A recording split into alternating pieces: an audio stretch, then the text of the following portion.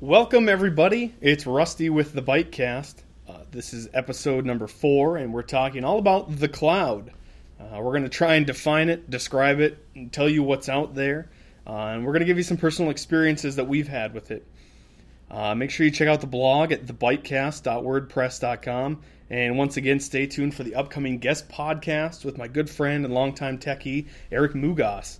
We're going to talk about programming, social media, and how to remodel your kitchen. Should be exciting.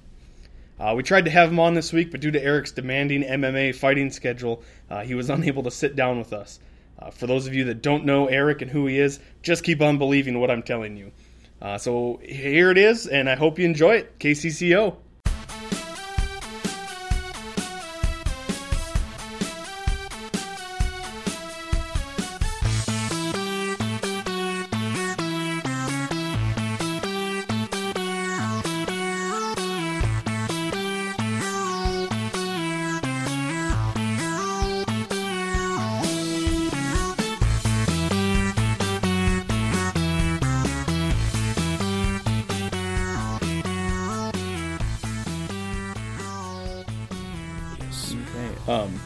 Did you get a chance to go to any movies this weekend?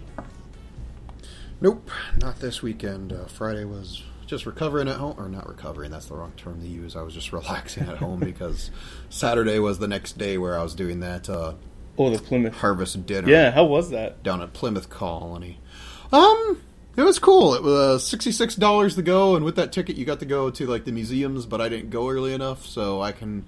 Till the end of November, I can go down to the Mayflower 2 and a few other museums. And it was pretty much sitting down at 5:30, and they had some actors going through that were acting as if they were from 1627, and they could not break out of that character, of course. And so it was pretty funny because the first thing I did sitting down was trying to eat with a spoon and a knife, because I guess that's all they used back then. And I asked one of those guys, hey, didn't you guys have forks? And the only forks that this guy knew how to talk about was pitchforks, and asked me if I wanted one to pitch manure. Which is funny, because I had bet money that that guy had never pitched manure before, and I had. And so, yeah, try eating your dinner with just a fork and a knife. I'm going to tell you right now, it's not so easy. Oh, with a spoon and a knife? What's with that? A spoon and a knife? Yeah, did I say fork and a knife?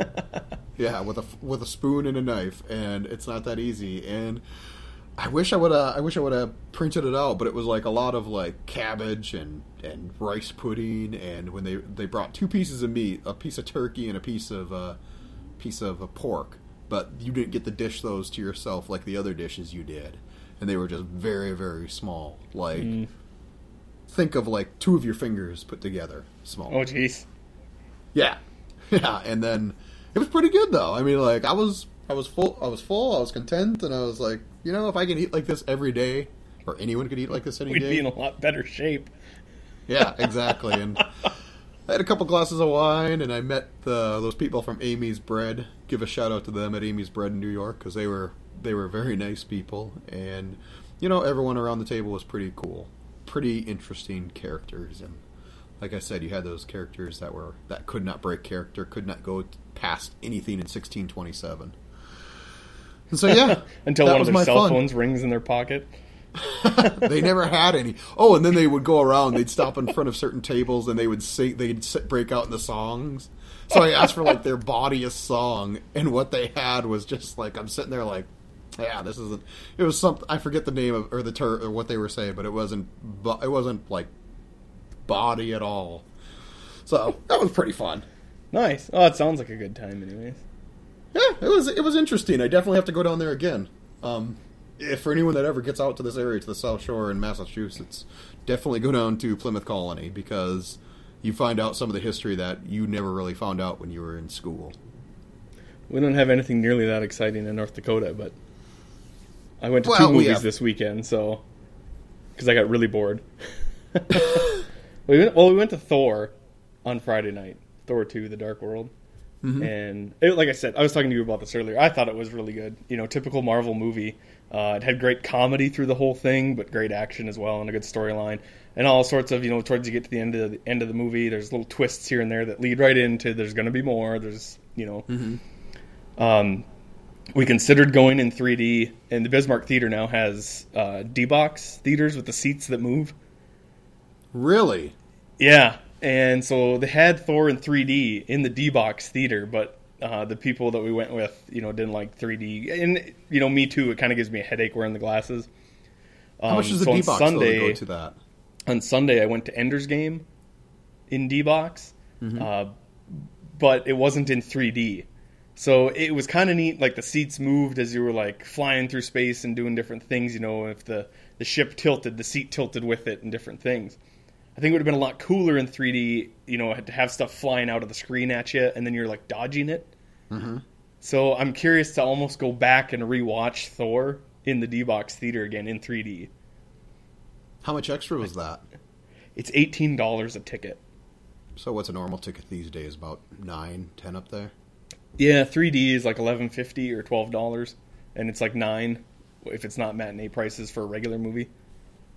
Right. So, Man. I mean, it's double, $6, $7 more than the 3D price, but it was a cool experience, just to try it out and see what it was all about, though. We'll have to try that when I'm back in a few weeks. Yeah, we should go to Thor in 3D. You want to go again? I'll go. If it's still in the D-box theater. I don't know how fast they cycle them out, though, because Gravity was in the D-box theater last week, I guess, and it wasn't this week. So it must have been because Thor got released. They must have pushed it out. Well, I'm sure it's something. How many do they have in the D-box? Just one?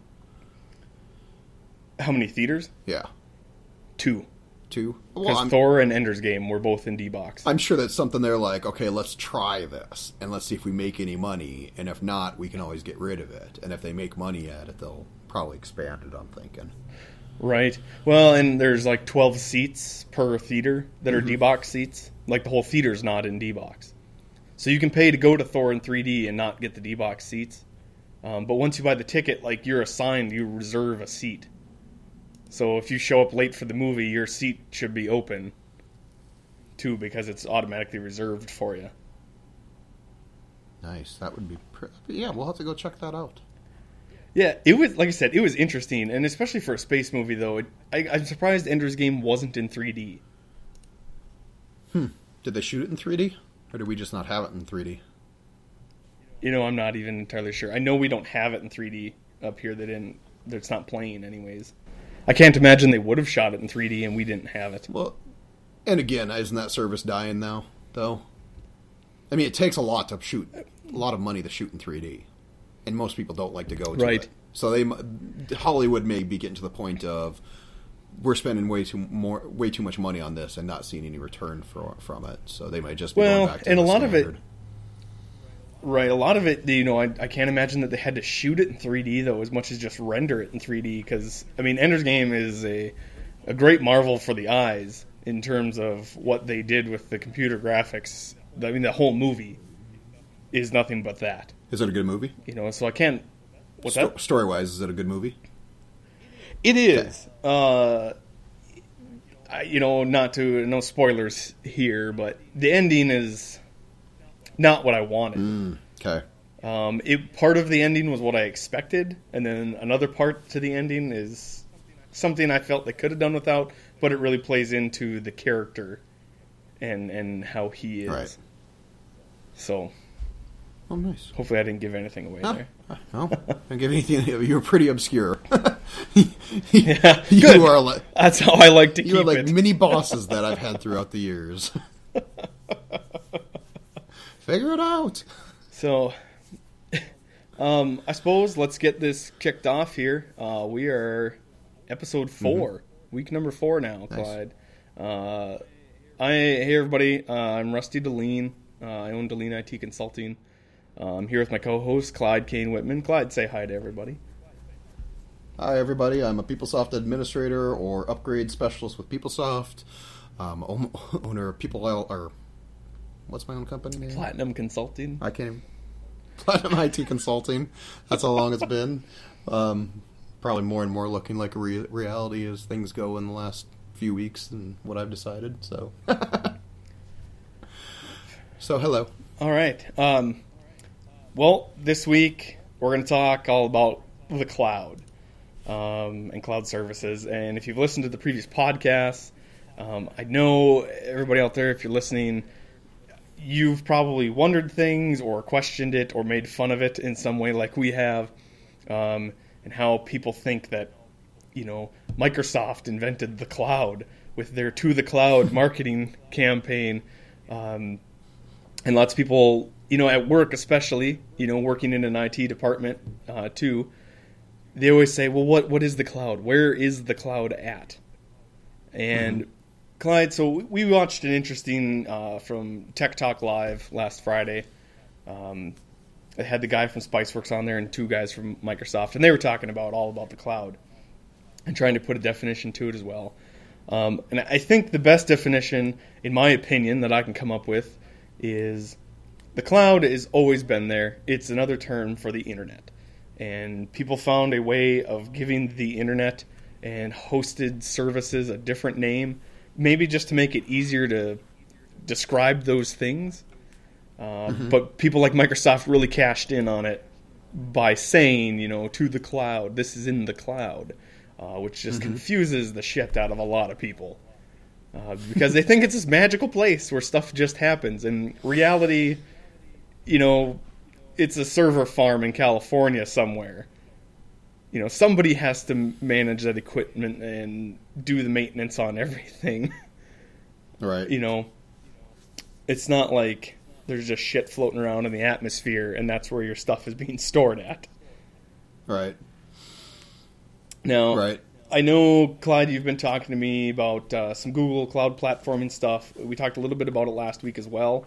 Why don't you touch on that here with Google's Cloud Platform and some of their database stuff and different services that they're starting to do and offer? All right.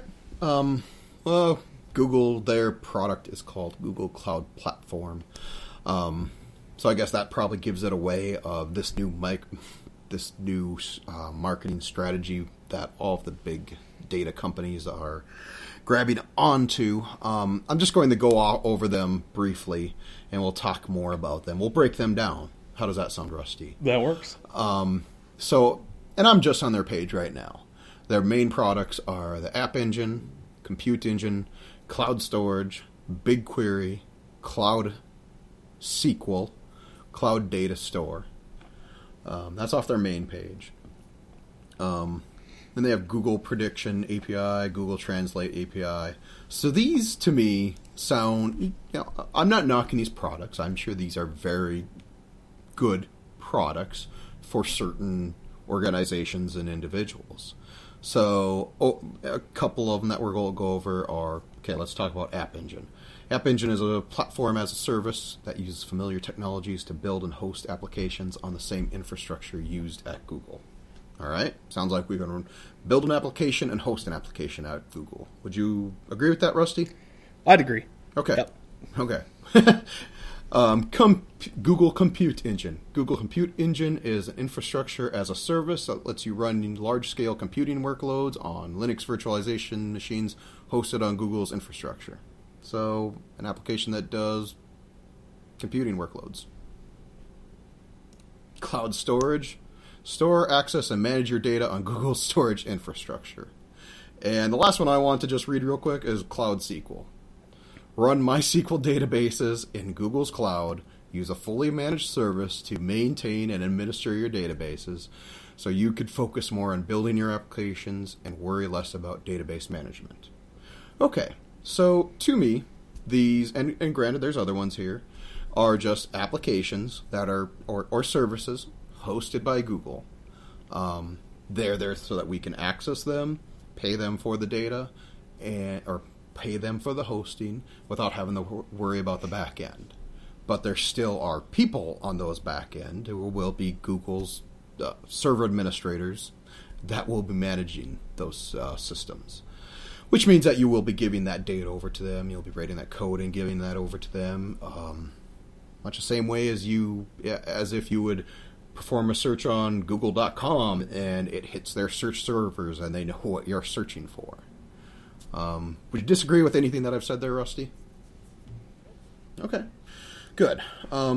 So that's Google's data platform. From what I've understood of what they want to do is let's cover this, Rusty. You and I always hear, and this is probably more so the commercials that are marketed on TV and the internet nowadays, of the cloud being this great service. And when you and I, as let's say you and I run our businesses and we look at our applications, or we're just server administrators and we're looking at our servers and we're like, we understand, oh wow, I launched my new product yesterday, and instead of the 5,000 people I predicted it was that were going to visit my servers, I am having 5 times that amount, and they make it seem as if you can just hit something on your phone and automatically expand that your server farm from 5 and to do so many transactions to twice that or 3 times that.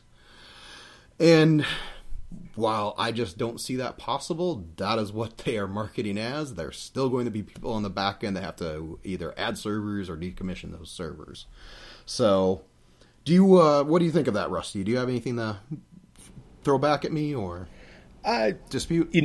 In theory, it sounds incredible. The U.S. government could highly benefit from that if it actually worked. Like I said, in the recent news lately, you build a site expecting to be able to host so many people at one time. Too many people hit it, it brings it down, it crashes everything. If you can provide a service that dynamically expands on demand, okay?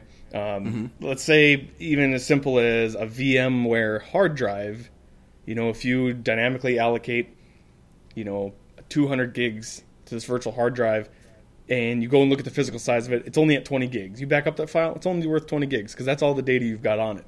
The more you add into it, the more it dynamically expands. If you can do that with a server farm in a clustered environment and say, right now we've got 5 servers running, clustered out, spread environment, we're going to host this, and all of a sudden you get an influx of people hitting that's a lot higher than expected, and it can automatically go, oh, we got way too many people here, we got X amount, we need to expand, we need to add 2 more servers now to this cluster automatically. If you could do that, that would be incredible. Can it be done properly? I don't know. Right. And maybe it will get there. Maybe I should back off before I'm eating, my foot with a crow on it in a year. And that's what we're looking at. But even from a security standpoint, let's say I'm the administrator, I have the account on my phone and I'm looking at my server farm and I want to expand that service across 3 more servers. What if that would ever get hacked? And then would someone be able to reverse engineer that and get access to all of those servers? Do you know what I'm saying? Yes. And that's just a thought. That was just something that popped into my head just a minute ago. So I don't know if it's possible, but I don't know how you would expand that server. I could understand how you could expand that disk or add more memory or add CPU. I understand that. But I don't understand how you're going to expand an application across multiple server farms. And maybe I just don't see it yet. Maybe that's the problem. Maybe I haven't had the opportunity to use it and see how it's going to work. Which I admit is my downfall most of the time. I need to see how something works and break it a few times before I can use it. Well, I think most people share that sentiment with you, though. Even in terms of young IT people getting into things, and home computers weren't a big thing when me and you were younger, Clark. Right. If you had one, you were a lucky kid. And I remember the first one I ever got was a Windows 3.1 box. And you know how I learned about Windows 3.1? I broke it the first day we got it. I tore that box apart and teared every board out of there. Right. Well, I can't run to the computer store and have them put it back together because there were no computer stores then. There was no Best Buy that I could run into and just drop it off with. I had to learn. I had to teach myself. Right. So if you can put something in front of me that I can hands-on break and fix repeatedly and teach myself and learn how it operates, all that much better. Right. And I think, thousands of people out there, millions of people share that idea. Right. And with that though, same way with me though, or same way with you. So many times while I did that, there were times when I couldn't fix it and had to reinstall. So, some of what they're marketing are this cloud.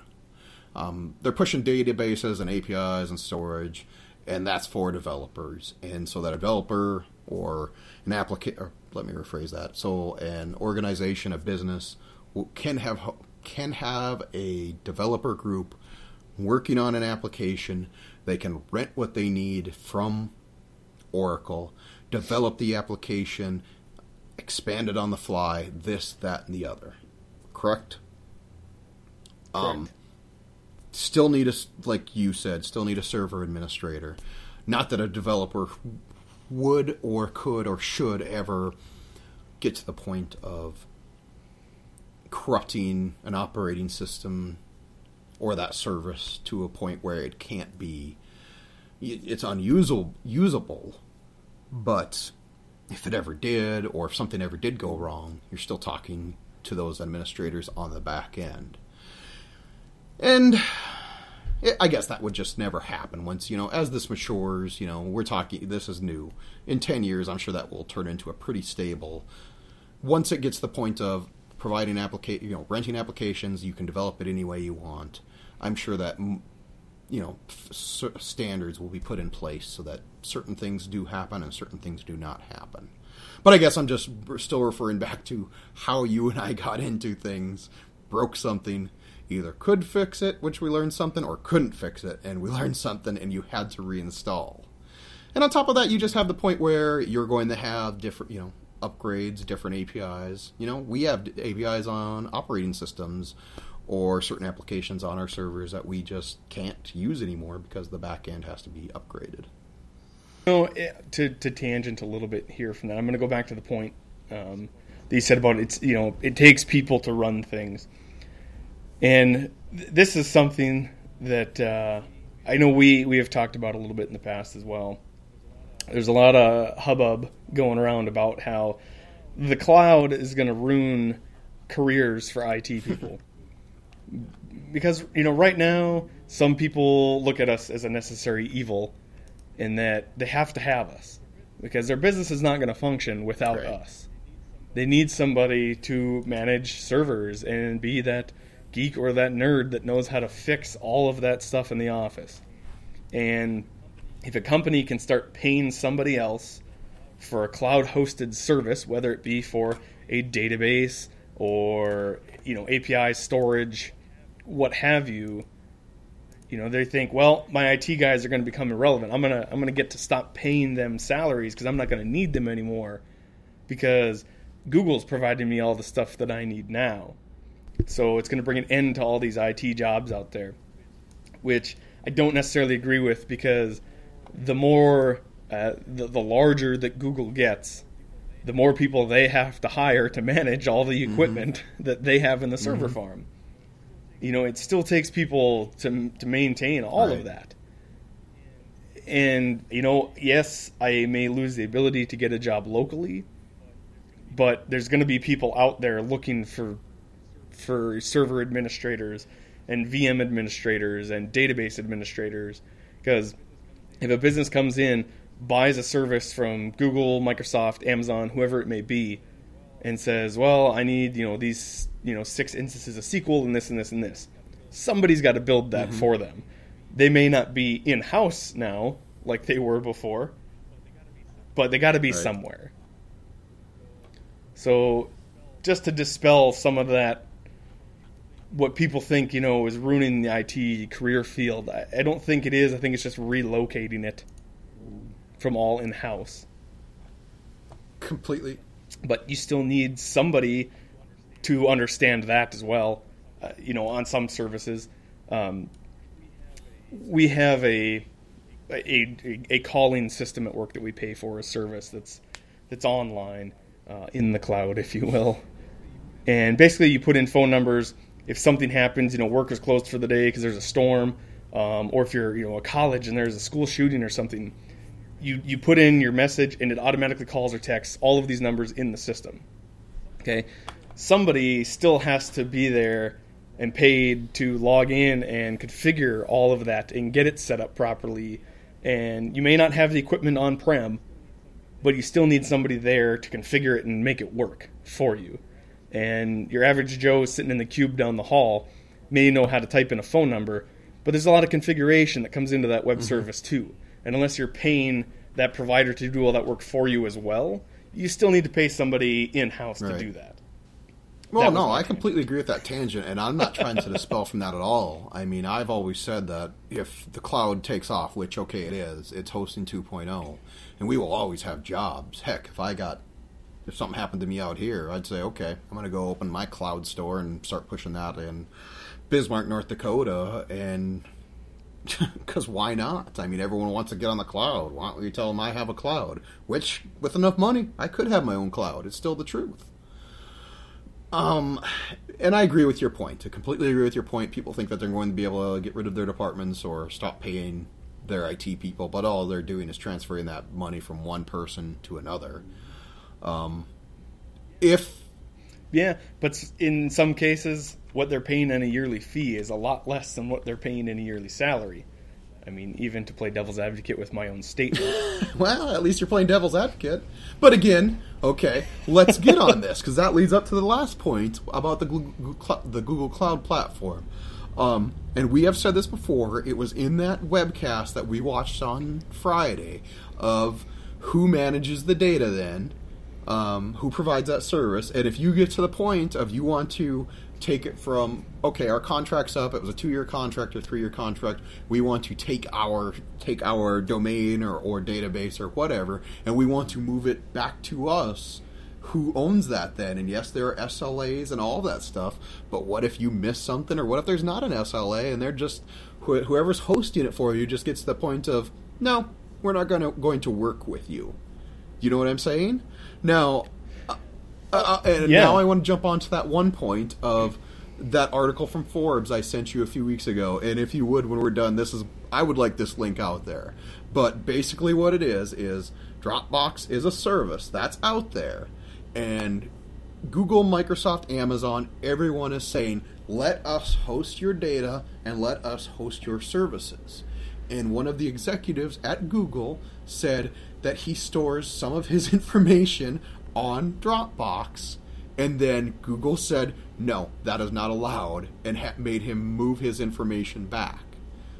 So I get the point of this is a service and it's cheaper and this, that, and the other, but you still have to look at security and what you want to do with that data. And so meanwhile, the people that are pushing the cloud are saying the cloud's good for everyone, but us. Keep your information with us, but we'll keep our information with us, and we will not use other services. Well, then why don't other companies use that? I mean, it's the do as I say, not as I do mentality. Well, and it's a slap in the face to Google themselves, mostly because it's a top-level exec that's doing it. For Google, anybody working at Google doesn't have to put anything in the cloud. And I say in the cloud with air quotes, obviously, because they are the cloud provider. Everything to them is on-prem, And Google has a Dropbox-like service, Google Drive. Okay, we use it, Clyde, quite a bit because it's where we store all of our planning and podcast audio and everything. And it's the exact same. You install it on your computer, you install it on your phone, it creates a local folder. Anything I move into that folder gets uploaded to my drive on the web. I can access it on the web from anywhere in the world. I can open my phone and download any Word document from it that I want. So why is somebody at Google using Dropbox when Google makes its own service that does the exact same thing? Just because they don't know. But it's still the do as I say, not as I do mentality. Exactly. Well, and that's a good topic for an all-about leadership podcast down the road. I'll agree with that. I'm just making the point that everyone wants to say to the cloud.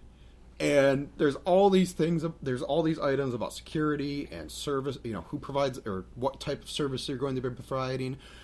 When you want that data, how is that going to work? I mean, there's still all those options, or points of discussion is the best way I should put it.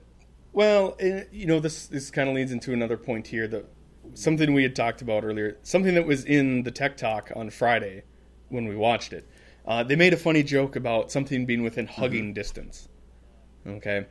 And what constitutes being called the cloud? How far away does it have to be called the cloud?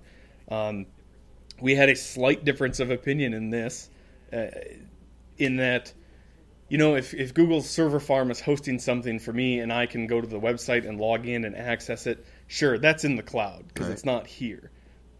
Okay? I work for a government agency, and aside from having our own internal IT department, there is also a larger IT department that does the major stuff for all of the child agencies. And they have a lot of equipment on-prem in their server room. To me, they would be considered the cloud as well. Just because it's not a server in my server room in the basement of the building that I work in. It's being hosted even across town, or in one town over across the river. And if it's there and not on-prem, to me, it's in the cloud. I mean, by definition, if we're calling the cloud something that's accessible over the internet or the web. Okay, I have a question. I didn't get to say this earlier, but it's something that popped in my head. Yes. Can you access that when you're not from home without being on the VPN? Depends on the service. A virtual private network. Okay, so the ones where you have to be on the VPN, I consider that on their network then, and hosting. See, yes, but they also have like our Exchange server, my email. I don't have to be on the VPN to hit that. I can go to the webmail site and log into OWA. Okay, and how long has that been available? 5 years, 6 years. OWA has only been available to you guys for 5 or 6 years? Well, I've only been with them for 5 or 6 years. So, I mean, since I've started, we've had OWA. I mean, I can get on my phone and just go to the webmail website and log in and check my email from anywhere. Okay, so but I guess what I'm getting at, OWA has been around since what, 2000? At least since 2002. I don't know. But does that mean we've had the cloud since that long? For that long? Well, if we're looking at the cloud as a branding name for the internet, then yes, the cloud has been around for as long as accessible information over the internet has been available. Somebody just finally chose to coin a term to stick to it and then use it as a marketing tool to try and sell people on this idea of a new thing. Okay. And I'm fine with that. I'm fine with that definition. I'm just saying, Outlook Web Access has been around since that long. So by that definition, you're extending the cloud to that. So I'll agree with that. I agree with everything that you said. I'm just, and this is where we're at. This is why we're having the podcast, because it's that big of a subject. We have people that work upstairs in the building whose file server is one floor below them. But to them, it's in the cloud because they don't know where it's going. Right. To everybody, the definition's a little bit different. But I think we have a good, solid understanding and definition of what the cloud is. Right. Well, and that goes into Microsoft too. The notes I have out here, Microsoft is, or let me rephrase that. Azure is Microsoft's cloud service, correct? Correct. Okay. And checking their website, they have compute, data services, app service, network services. To me, that just seemed like hosting 2.0 options. I mean, some of what they have is they have VMware hosting services. And on their page, they had a white paper comparing MS and VMware. That's just, obviously Microsoft is going to take that advantage because it's a white paper that they sponsored. So different clouds are offering the different solutions. It's just what they're trying to push and where they see themselves making money from it. But still, Microsoft as a company is having a problem fitting into the services and devices platform that they want to be. Although I do think, if I remember right, Azure is pretty profitable. I don't know if you said that or someone else said that. Well, they are profitable right now, too, I think, to a point, just because a lot of Microsoft really jumped on the cloud bandwagon first. You know, Google has kind of always been there. I mean, that's their premise. That's what they do. Microsoft was always software in the office, and they're moving now Office 365. You know, I don't have to install Office on every computer in the office anymore.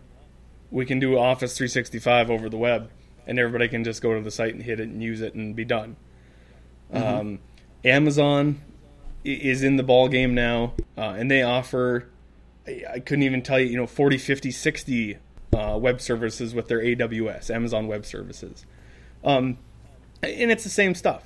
I mean, it's SQL and storage, you know, database hosting and application services, deployment and management. You can host your Exchange servers with them. You know, they even do some business software, business intelligence, and CRM things, you know, to host out for people. And they're getting to be a really big player. Rackspace, you know, in the past has been an all hardware kind of vendor. You buy your racks from them and your KVMs and your physical stuff that goes in the server room. And now they're putting together server farms left and right all over the country and just saying, hey, we're going to offer you a full server that you can do whatever you want with. And we'll build it out for you and then host it for you, and you pay a fee. And here's how you hit it over the web. And now you can do whatever you want with it. You install whatever you want with it. So it's not even a service at this point where they're going to pre-build something and then give you the access to it to configure it. They're just going to give you a blank server and say, hey, this is just like if it was on-prem. So I think people are catching up, and over the next 5 years, you're going to see a lot more cloud-based service companies, and prices will drop for some things. But well, and that's one thing that I have seen this. Just, I'm sorry, I didn't mean to cut you off, but that when I went to Tech Ed 2 years ago, that was one thing that I did understand that about the cloud. A new company can go to Microsoft, say, hey, we want you to host our space and our email and this, that, and the other, and it's about $130 a month. For a startup, that's cheap, and I do get that.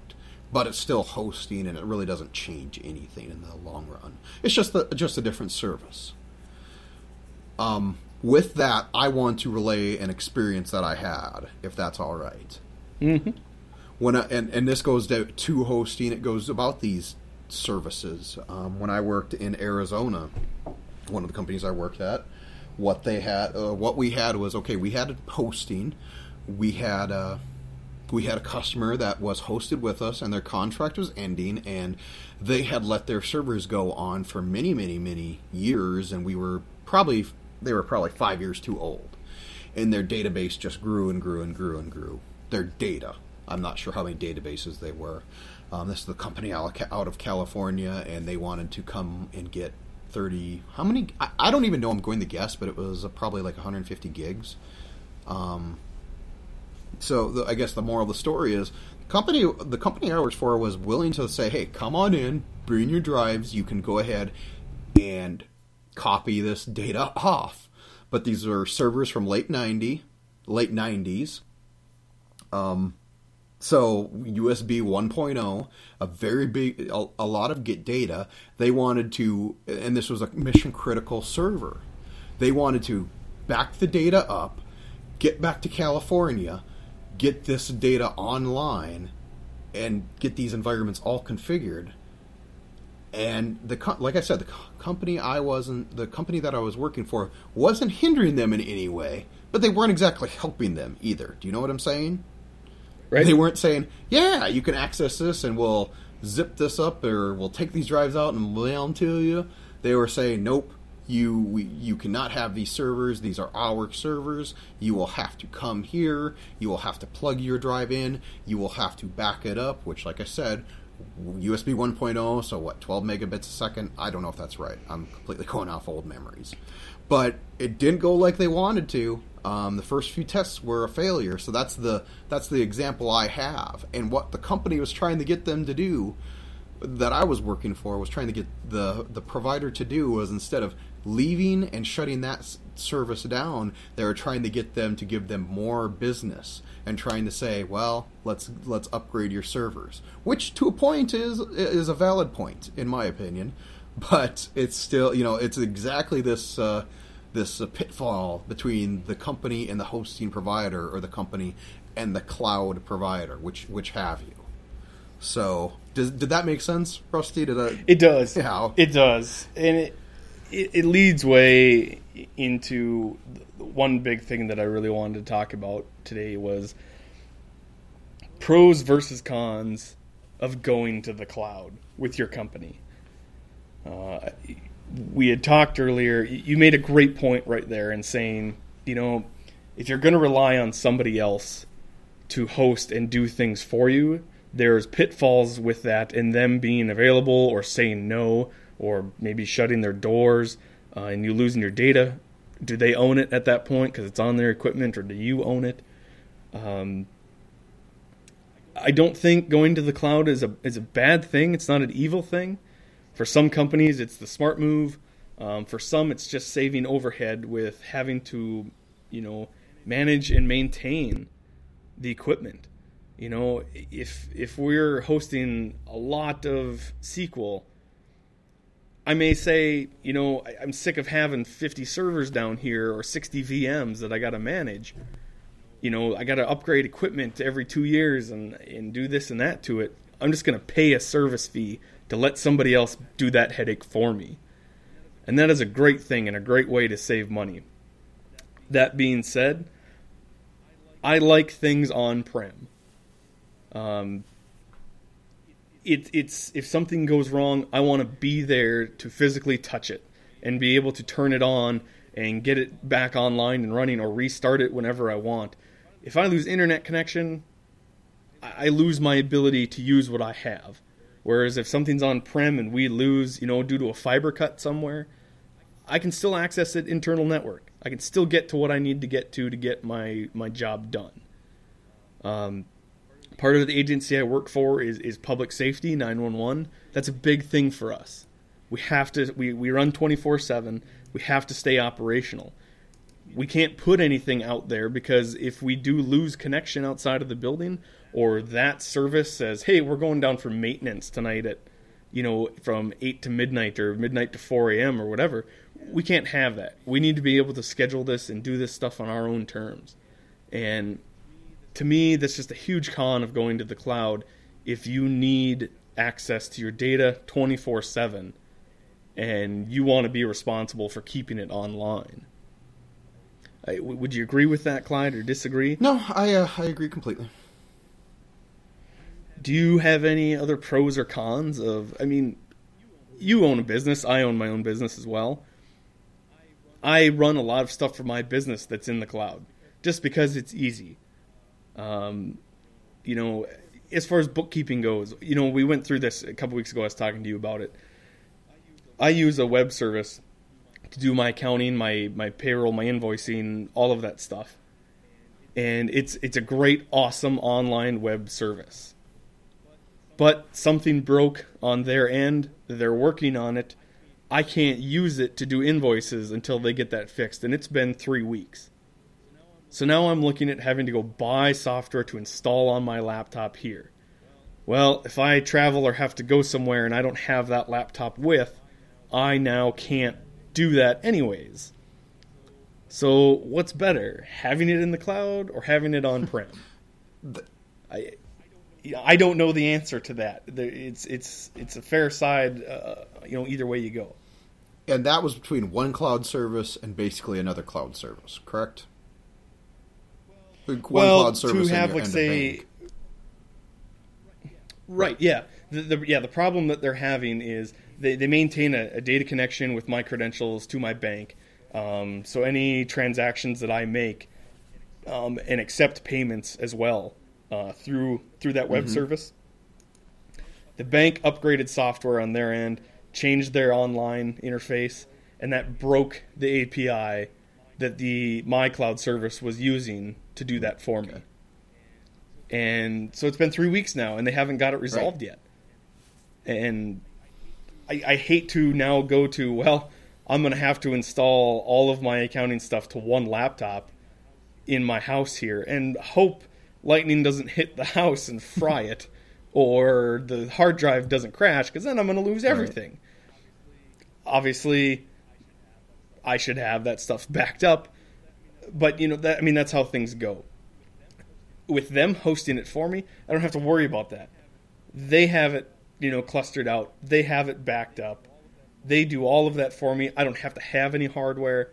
I wouldn't even have to have a laptop at home unless I wanted to access the web to do some work once in a while. And I can do a lot of that through my phone, through the app that they provide me. But if part of something that they have isn't working, now I have to rely on something on-prem. So does this even get into spending more money now to have an on-prem and a cloud solution that maybe syncs together in case one or the other goes down? I don't know. I don't know the answer to that. Well, and I just wanted to make that point. That's why I brought it up. Of you have one cloud service to something else online. Someone else they change something, which is great. What they're allowed to do. But here you are sitting as a customer, and you cannot do anything about it. You can call them, and yes, I understand they're working on it, but you're still waiting, and it's been 3 weeks. I just wanted to make that point. And not against you, just for the customers, because what you described is a great service. And I can imagine you're all of a sudden being, I want my service back. Right? Just as any as a customer. Right. I wanna accept payments. I gotta make money to keep doing what I'm doing. And if the service that I'm using, this is in a larger scale perspective, it's like Visa saying, we went down. Nobody can pay with a Visa card now because no transaction is going to connect through the Visa servers to do anything. In the theoretical environment that all Visa transactions ran through them for some reason instead of just going to the bank. But, routing numbers and such. You see what I'm saying, though? No, it's bad for my business because I'm doing work and going out and doing more work every day. And some customers are calling me going, hey, we're getting to the end of the month. We need an invoice so we can pay you. Right. And I'm saying, my invoicing service isn't working right now. Let me handwrite you something real quick and email it over.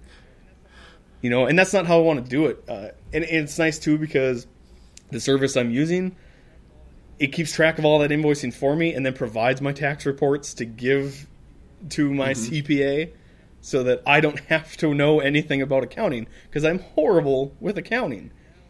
And now if I've got emails that I have to rely on keeping to provide to my accountant at the end of the year, on top of these two other places now that I've got to pull data from, it's defeating the purpose of me trying to have everything in one place. But when it works, it's fantastic. So the clouds let you down, though, honestly, at this point. Okay. Absolutely. Sure. The only thing that my last thoughts are, in the end, whatever business or consultant, whoever you listen to, because businesses have to listen to the people that know this technology. Ultimately, you and I both know you tried to do what's best for the customer, and not everyone in our field always does that. Sometimes they just try to do what's best for themselves to make money.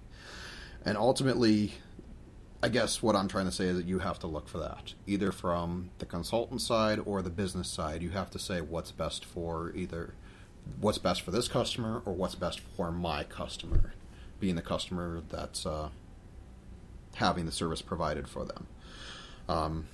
It's always a game that has to be weighed of the pros versus cons of what's best. I would suggest just, if you have some customer or some business out there, some IT professional or consultant, and I'm not bad-mouthing anyone, but saying, hey, we can provide all of this for you. It's the same as, an environment up there, Rusty, where they've known nothing but Windows servers. They have 3 servers, and they have someone come in and say, we can give you a Linux server. And all of a sudden, they're being charged out of the nose for Linux administration and support. So that's my last words. What's best for the customer. The other part of it is, to touch on what you said, is they think that a lot of people think that they can get rid of their departments, and which to a point is true. It depends on the administrators. If your cloud provider, whoever that is going to honestly have a network or database or system admin that cuts corners and isn't worth half the money that they're being paid, and all they do is add memory and reboot servers. You know the experience from my last agency I worked at. That's not going to work really for you in the long run. Part of it, Rusty, we were your cloud. We ran PeopleSoft, and your customers logged into PeopleSoft. If you have those admins that are just going to cut corners and not do the work and not really do the root determination, you're going to have headaches left and right. And that's not cloud based. That's not hosting based. That's just how good your admins are. So that's my last words, and that's going to be true from here until the end of time. You build the Starship Enterprise and you cut corners on it, it's going to fall apart at warp 1. But at least they can go underwater. God, you had to say that. It was a bad movie! I'm just saying, if they can build a ship that's airtight to travel at warp speed through space, I'm pretty sure it can go underwater. Why would you want to? They obviously had a purpose for it. And actually, no, because the gravitational forces between space and on a planet are completely different. We're not getting into this right now. We'll save it for when you come back to visit in 2 weeks. Next week, we are doing a podcast on why Star Trek Into Darkness was a bad movie. Great entertainment value, folks. Don't listen to Clyde. If you don't think about it. With that, I think that wraps it up for us this week, everybody. Make sure you check out the blog, thebitecast.wordpress.com. We'll have some more links. You can go back and listen to some of our past podcasts if you're new to us and you want to play a little catch-up. We're only 4 weeks into it. Eric Mugas, I know you're listening out there. You be ready for your guest podcast, all you folks. We got a great programmer coming on the program here, hopefully this week or next. We're going to talk Java and some projects that he's got going on in his life. So stay tuned for that. And with that, we thank you for listening, and check us out next week. Bye. I like cheese. Star Trek was a good movie. You're wrong. Like I said, it's a good movie if you don't think about it. I want to go there and sit and not have to think. They can't break the Prime Directive while they're breaking the Prime Directive, trying to save those people. Isn't that the premise of the entire show? Is all they do is break Prime Directive? How do you think so many people in red shirts died?